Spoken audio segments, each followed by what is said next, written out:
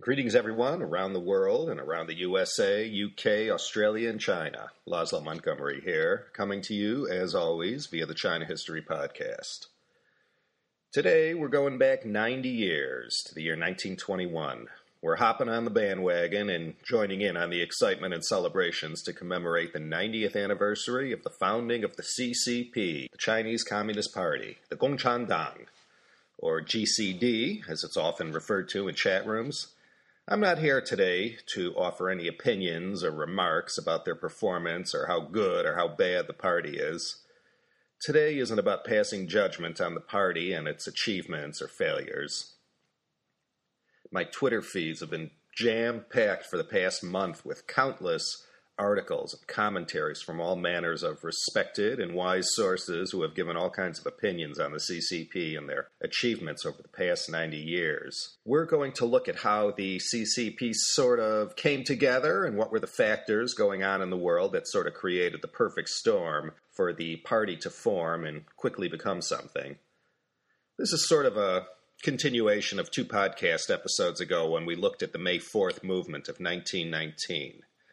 If not for China getting a raw deal in Paris at the peace conference, most likely there wouldn't have been any May 4th protest, and for sure no May 4th movement that followed. But the China delegation in Paris came home less than empty-handed, and the outrage felt in the Middle Kingdom was predictable. Patriots and outraged citizens in China took to the streets and protested against the injustice. Now, the peasants in the countryside, as usual, they were oblivious to all this, of course. The movement was mostly limited to the major cities, but anyone who could read couldn't help but get inspired by all the magazines, pamphlets, and whatnot that were circulating around China between 1919 and 1921. So the Allies that pounded out the agreement that became known as the Treaty of Versailles, they unwittingly laid the necessary groundwork that, in short order, led first to the attractiveness of Marxism, Leninism as an alternative ideology, and then later to the actual founding of the party on July 1st, 1921. Now, today is July 1st here in the U.S. It's already July 2nd in China, and they already had their big celebration there. I'm sure everyone is going to breathe a sigh of relief when this 90th anniversary is history. You always have to be careful around these dates, as past experience has shown. Protesters love to draw on the magical powers of a historic date to add extra significance to their cause or whatever it is they're protesting. Naturally, the government in China didn't want anything left to chance, so the lead up to this event has been very carefully orchestrated and controlled, much to the foreign expats and outspoken critics' chagrin. The big news seems to be what's up with former party boss Jiang Zemin, and why was he a no-show when it came for all the past greats of the party to walk up on stage? You might have heard, maybe not, there was a movie released in China. The Chinese name is Jiandang Wei Ye, or The Founding of the Party. It's also being marketed as the beginning of the Great Revival. There were two directors involved in this epic, Huang Jianxin and Han Sanping. It has a whole galaxy of stars. Most famous that you might have heard of are names like Chow Yun-fat and Andy Lau. Now, of course, this movie is being attacked as blatant propaganda, but I can't wait to see it. It traces the whole history of the party, starting from the Xinhai Revolution to 1921. There are plenty of stories and blog entries about how millions of Chinese were organized by the party cadres all over China to go see this film en masse so as to make the numbers look good and to give evidence of the people's enthusiastic embrace of this film, and therefore the party itself. The great thing about the founding of the CCP, well, for me that is to step back and look at all these cast of interesting characters and how one thing led to another and how everything sort of unfolded. It's a wonderful series of events that led up to the fateful meeting in the French concession in Shanghai, July 1st, 1921. Today, in honor of this historic date, I wanted to look at the history from about May 4th, 1919, to the time when the First Party Congress met in Shanghai. This won't be a very long podcast today, but it will give you a fair idea what all the hoopla is about in China and why this date is so important. Well, the Big Bang, if we could call it that, happened in October 1917 with the Bolshevik Revolution. This is where it all started. And 2 years after that, we got the May 4th movement. One comes right on top of the other. You couldn't ask for more perfect timing. Up till this point, generally speaking, of course, ever since China was pried open like a clam in the second half of the 19th century, the only Western model of government they were used to were those of the great Western powers and later Japan, which was a Western constitutional monarchy with Japanese characteristics kind of thing. Chinese intellectuals and leaders going back to the Qing emperors pondered what form of government was the best for China, given China's particular circumstances and all. The English kind, the French version, the Japanese version, the German. Well, now comes a totally new one onto the scene, fresh with success and all the possible prestige you can get being the leaders of the movement that actually toppled an oppressive and self-serving monarchy. Okay, the revolution happened, and then the Bolsheviks seized control. But of course, nothing is finalized till 1922, and you have the whole nasty business of the Russian Civil War that follows. But October 25th, 1917, that was a big day in more places than just Russia. But still, no one was rushing to Moscow to join the revolution, nor was there any traction on the ground for a communist movement in China. But all this changed after China was dissed and humiliated at the Paris Peace Conference that culminated in the Treaty of Versailles. If you recall from the episode when we discussed May 4th, once word hit the streets of Beijing and all points throughout China about how the matter of Shandong turned out, it triggered this immense wave of anger and revulsion against the West. More than a few people, especially the intellectuals and the more articulate patriots of the day, said, hey, these Western powers have pretty much never been nice to us. They exploit us for all they can get and push us around as they please. We joined their side in the Great War with this implicit understanding that if things go the right way, China would get all the German concessions back.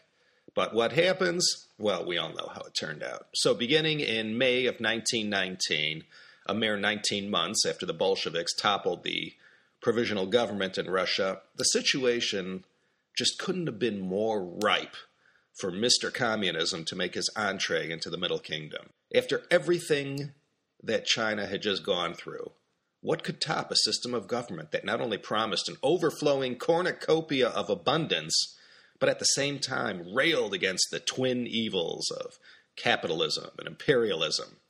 This was the most perfect of ointments to rub on this raw wound festering in China. They literally started from scratch. Karl Marx didn't have that much of a following, and the same could also be said about Lenin. Communism, this was 10 times more anathema to the traditional Confucian Chinese way of doing things than what they had studied up till now about, Western political systems. What would the Duke of Zhou, good old Zhou Gong, what would he say to all this talk of violent class struggle and overthrowing governments? Marxism, Leninism wasn't something that naturally appealed to the Chinese character. All it really would take was for some cataclysm to open the door. Well, as I said, the whole May 4th movement, that was the oil that greased the skids that facilitated this introduction of Marxism into China. So how did it all happen? In the May issue of Chen Duxiu's New Youth magazine, you all remember that one, I know, he wrote a sort of a Marxism 101 intro about how the whole Marxism thing worked. This sort of set off an initial buzz about Marxism as an intelligent alternative to what they thought was previously best for China.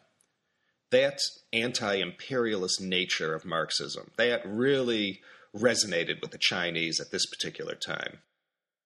As fate would have it, Li Dazhao, remember him, Li Dazhao and Chen Duxiu, they are the two founders of the CCP. Li Dazhao was the librarian at Peking University. He set up a study group there. I should do a podcast on the history of Beida, as Peking University is known in China. This was ground zero for the earliest beginnings of communism in China. Chen Duxiu was also at Beida, as was Hu Shi. So this study group, formed by Li Dazhao, it ultimately became the main salon in China as far as where the newest ideas were coming from. Chen Duxiu, however, he bolts from Beijing right after May 4th and heads to Shanghai. So, with the godfather of the movement now in Shanghai, the center of gravity started to tilt in that direction. Chen does in Shanghai what Li was doing in Beijing. He was setting up these Marxist study groups. This whole thing spread to other cities in China, too. The main point was Chinese were looking at Marxism seriously for the first time ever. So word trickled back to V.I. Lenin in Russia, and at once he realized the possibilities. Now, China and Russia were not what you'd call, at this time, the bestest of friends. After all, Russia was not without guilt, having fed off the fat of the land in China along with the rest of the other foreign powers. Russia's acts of imperialism were not forgotten in Manchuria, not to mention always encroaching on Chinese territory in the northwest along the Xinjiang border. But nonetheless, Lenin gets word of this interest in China about Marxism. And of course he knew China was a terrible victim of foreign imperialism at its worst. So Lenin had the Comintern, the Communist International, set up in 1919. And a year later, in 1920, he has the Far Eastern Bureau of the Comintern established out in Siberia. He called for this bureau to send out feelers, establish contact with those radicals in China sympathetic to the cause, and organize cells, teach all about party organization, democratic centralism, discipline, the whole ball of wax. Now, the urge to engage China and win them over to Marxism was more than simply a matter of spreading world revolution. Russia in 1920 saw China was weak, and now Japan was stronger than ever. Remember, Japan made mincemeat of Russia in the Russo-Japanese War in 1904-1905. So Russia had been nervous about Japan ever since in the far eastern portion of the country. So if a dose of Marxism-Leninism could jolt China back to life, so to speak, it would be a nice insurance policy against any Japanese moves against Russian interests in Asia. Hedging their bets, though, the Comintern also reached out to Sun Yat-sen and the Nationalists. Sun was desperate for support after World War I ended, and the Comintern came to his rescue with support that took various forms. Now, why on earth would they help the Nationalists? The whole episode of the Baise Kongbu, the White Terror in China, was still a good 7 years away. Marxist-Leninist theory said that socialist revolution would occur in stages. And the way the Bolsheviks saw it, China had to go through a period where the Nationalists would rule, and then China would develop, and then the next stage would involve the overthrow of the Nationalists by the Communists. I know this sort of sounds strange. Why build up the Nationalists only to tear them down later when the time was right? Well, this is how they did it initially. The Comintern was helping both the Communists and the Nationalists and forced the two to get along. This is where Sun Yat-sen's whole notion of Sanminjuyi, or the three principles of the people, came about and became the party ideology. The three principles are nationalism, which was anti-imperialist, democracy, which was anti-monarchy, and people's livelihood, which was socialism.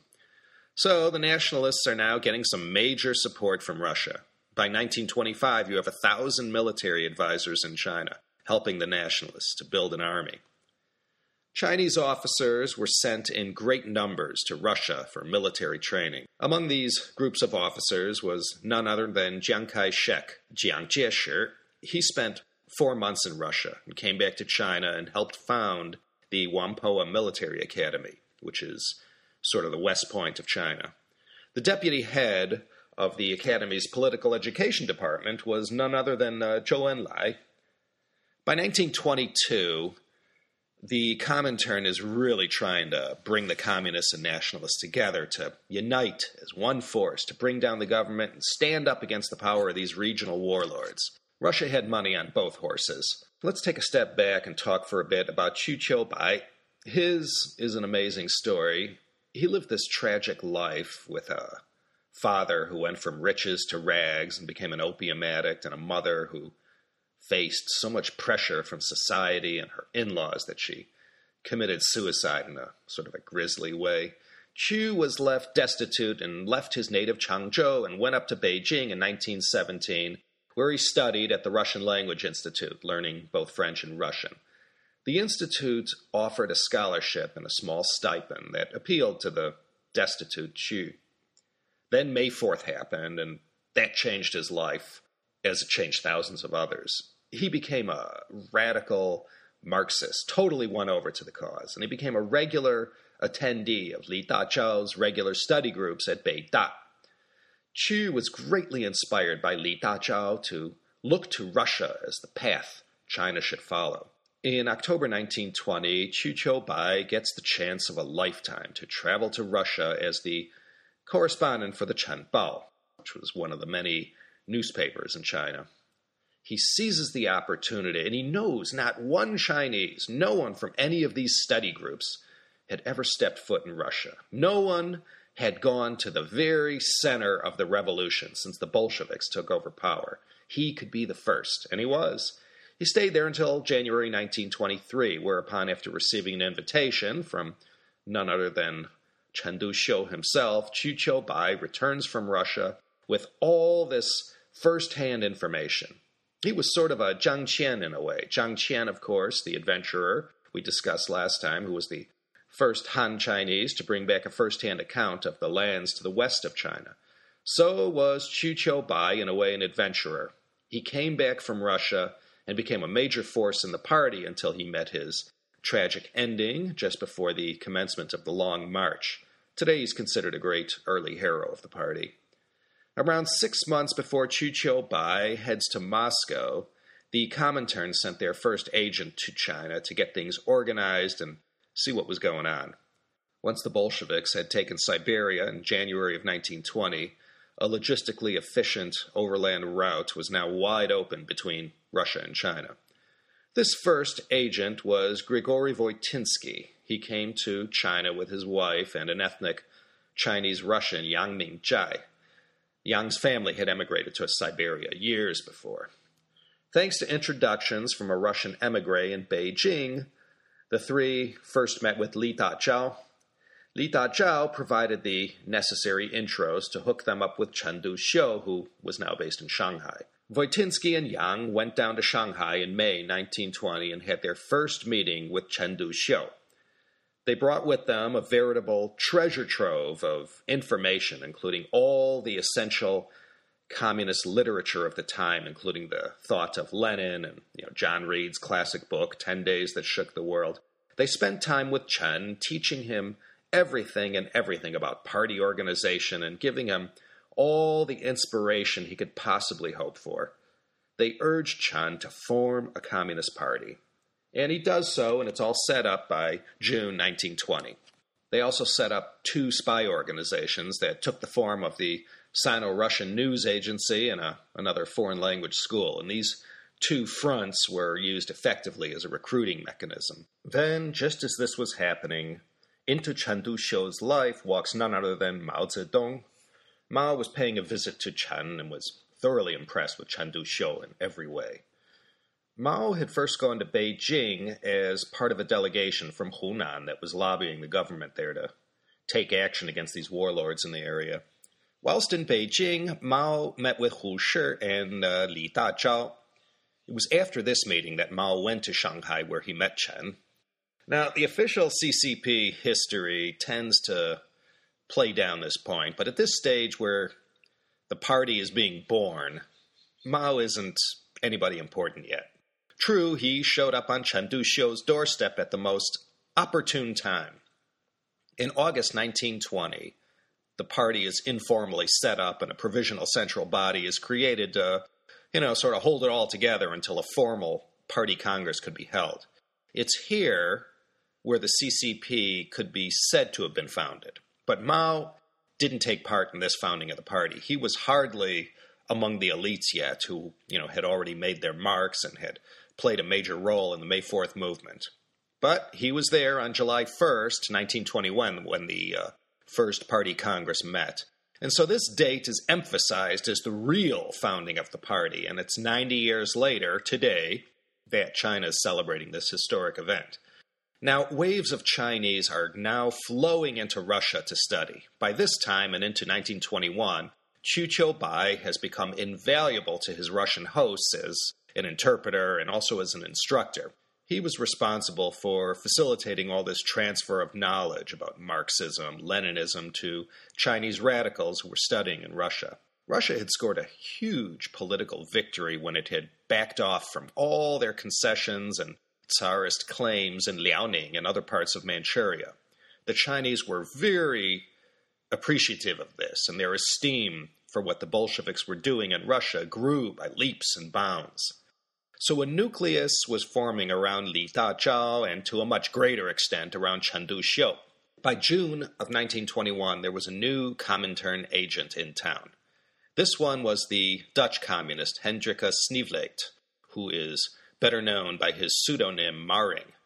It was Maring who forced the nationalists and communists to join together and cooperate. This would ultimately prove to be a big mistake, but it seemed like a good enough idea at the time. But it's Maring who was the one who organized the meeting that took place on that fateful evening of July 1st, 1921. He had organized the meeting at a deserted girls' school in the French concession of the International Settlement in Shanghai. You can visit this holy shrine today, conveniently located adjacent to the pleasant little enclave of Xintiandi. There were 13 delegates who showed up, representing 57 party members. The Comintern agent, Maring, was also present. They all met in this building, but everything got a little crazy when they caught someone peeking in through the window. They knew that the local warlord in the area had paid off the police to keep an eye on these communists, so fearing a double cross, they all hightailed it to the town of Jiaxing, which in those days was a few hours away. They all surreptitiously boarded this pleasure boat that anchored itself out in the middle of the South Lake, or Nanhu, and posing as tourists on this pleasure boat, they finished off their meeting and declared the founding of the CCP, the Chinese Communist Party. So this site in Jiaxing is no less sacred than the site in the old French concession.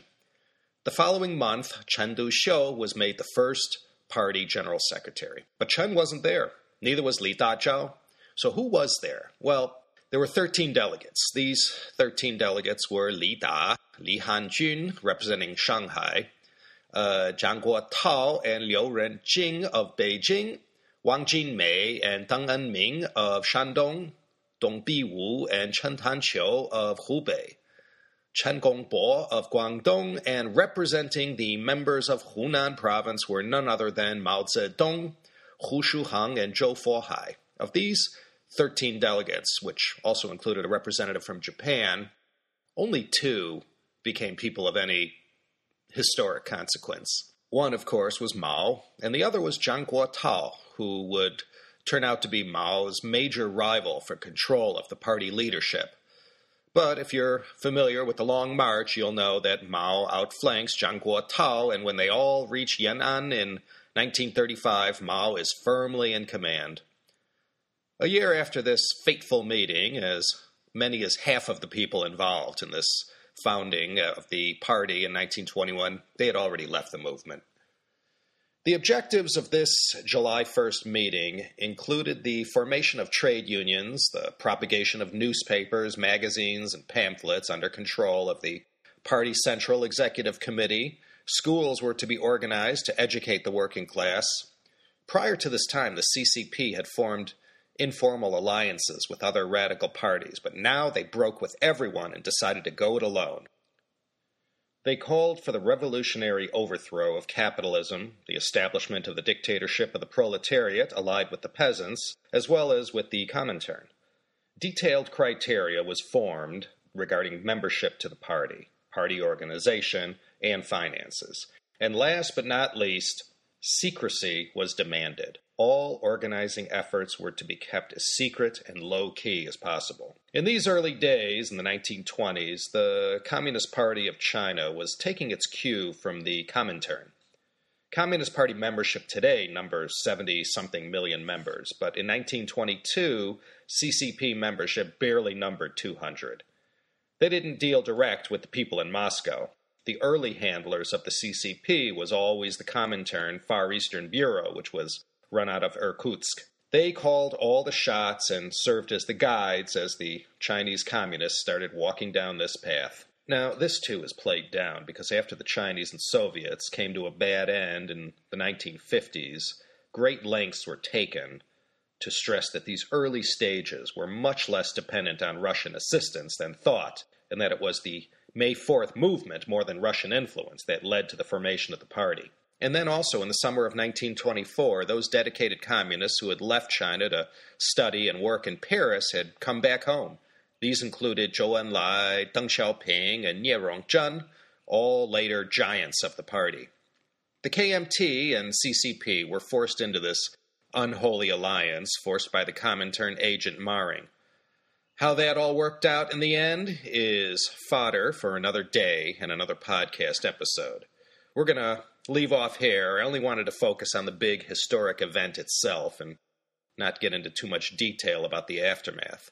When we do a podcast later on covering early party history, we could come back and pick up where we left off. For now, I only wanted to give you a little appreciation for the history behind the big celebrations going on in China in commemoration of the 90th anniversary of the founding of the party. And so, as Professor Bob might say, I hope you enjoyed that. This is your humble host and narrator, Laszlo Montgomery. Yes, the very same Laszlo Montgomery featured in the June 17th issue of the China Daily. I'm signing off once again from the lovely and respectable town of Claremont, California, on the easternmost edge of Los Angeles County. I invite you to join us next week for another exciting episode of the China History Podcast. Take care, all.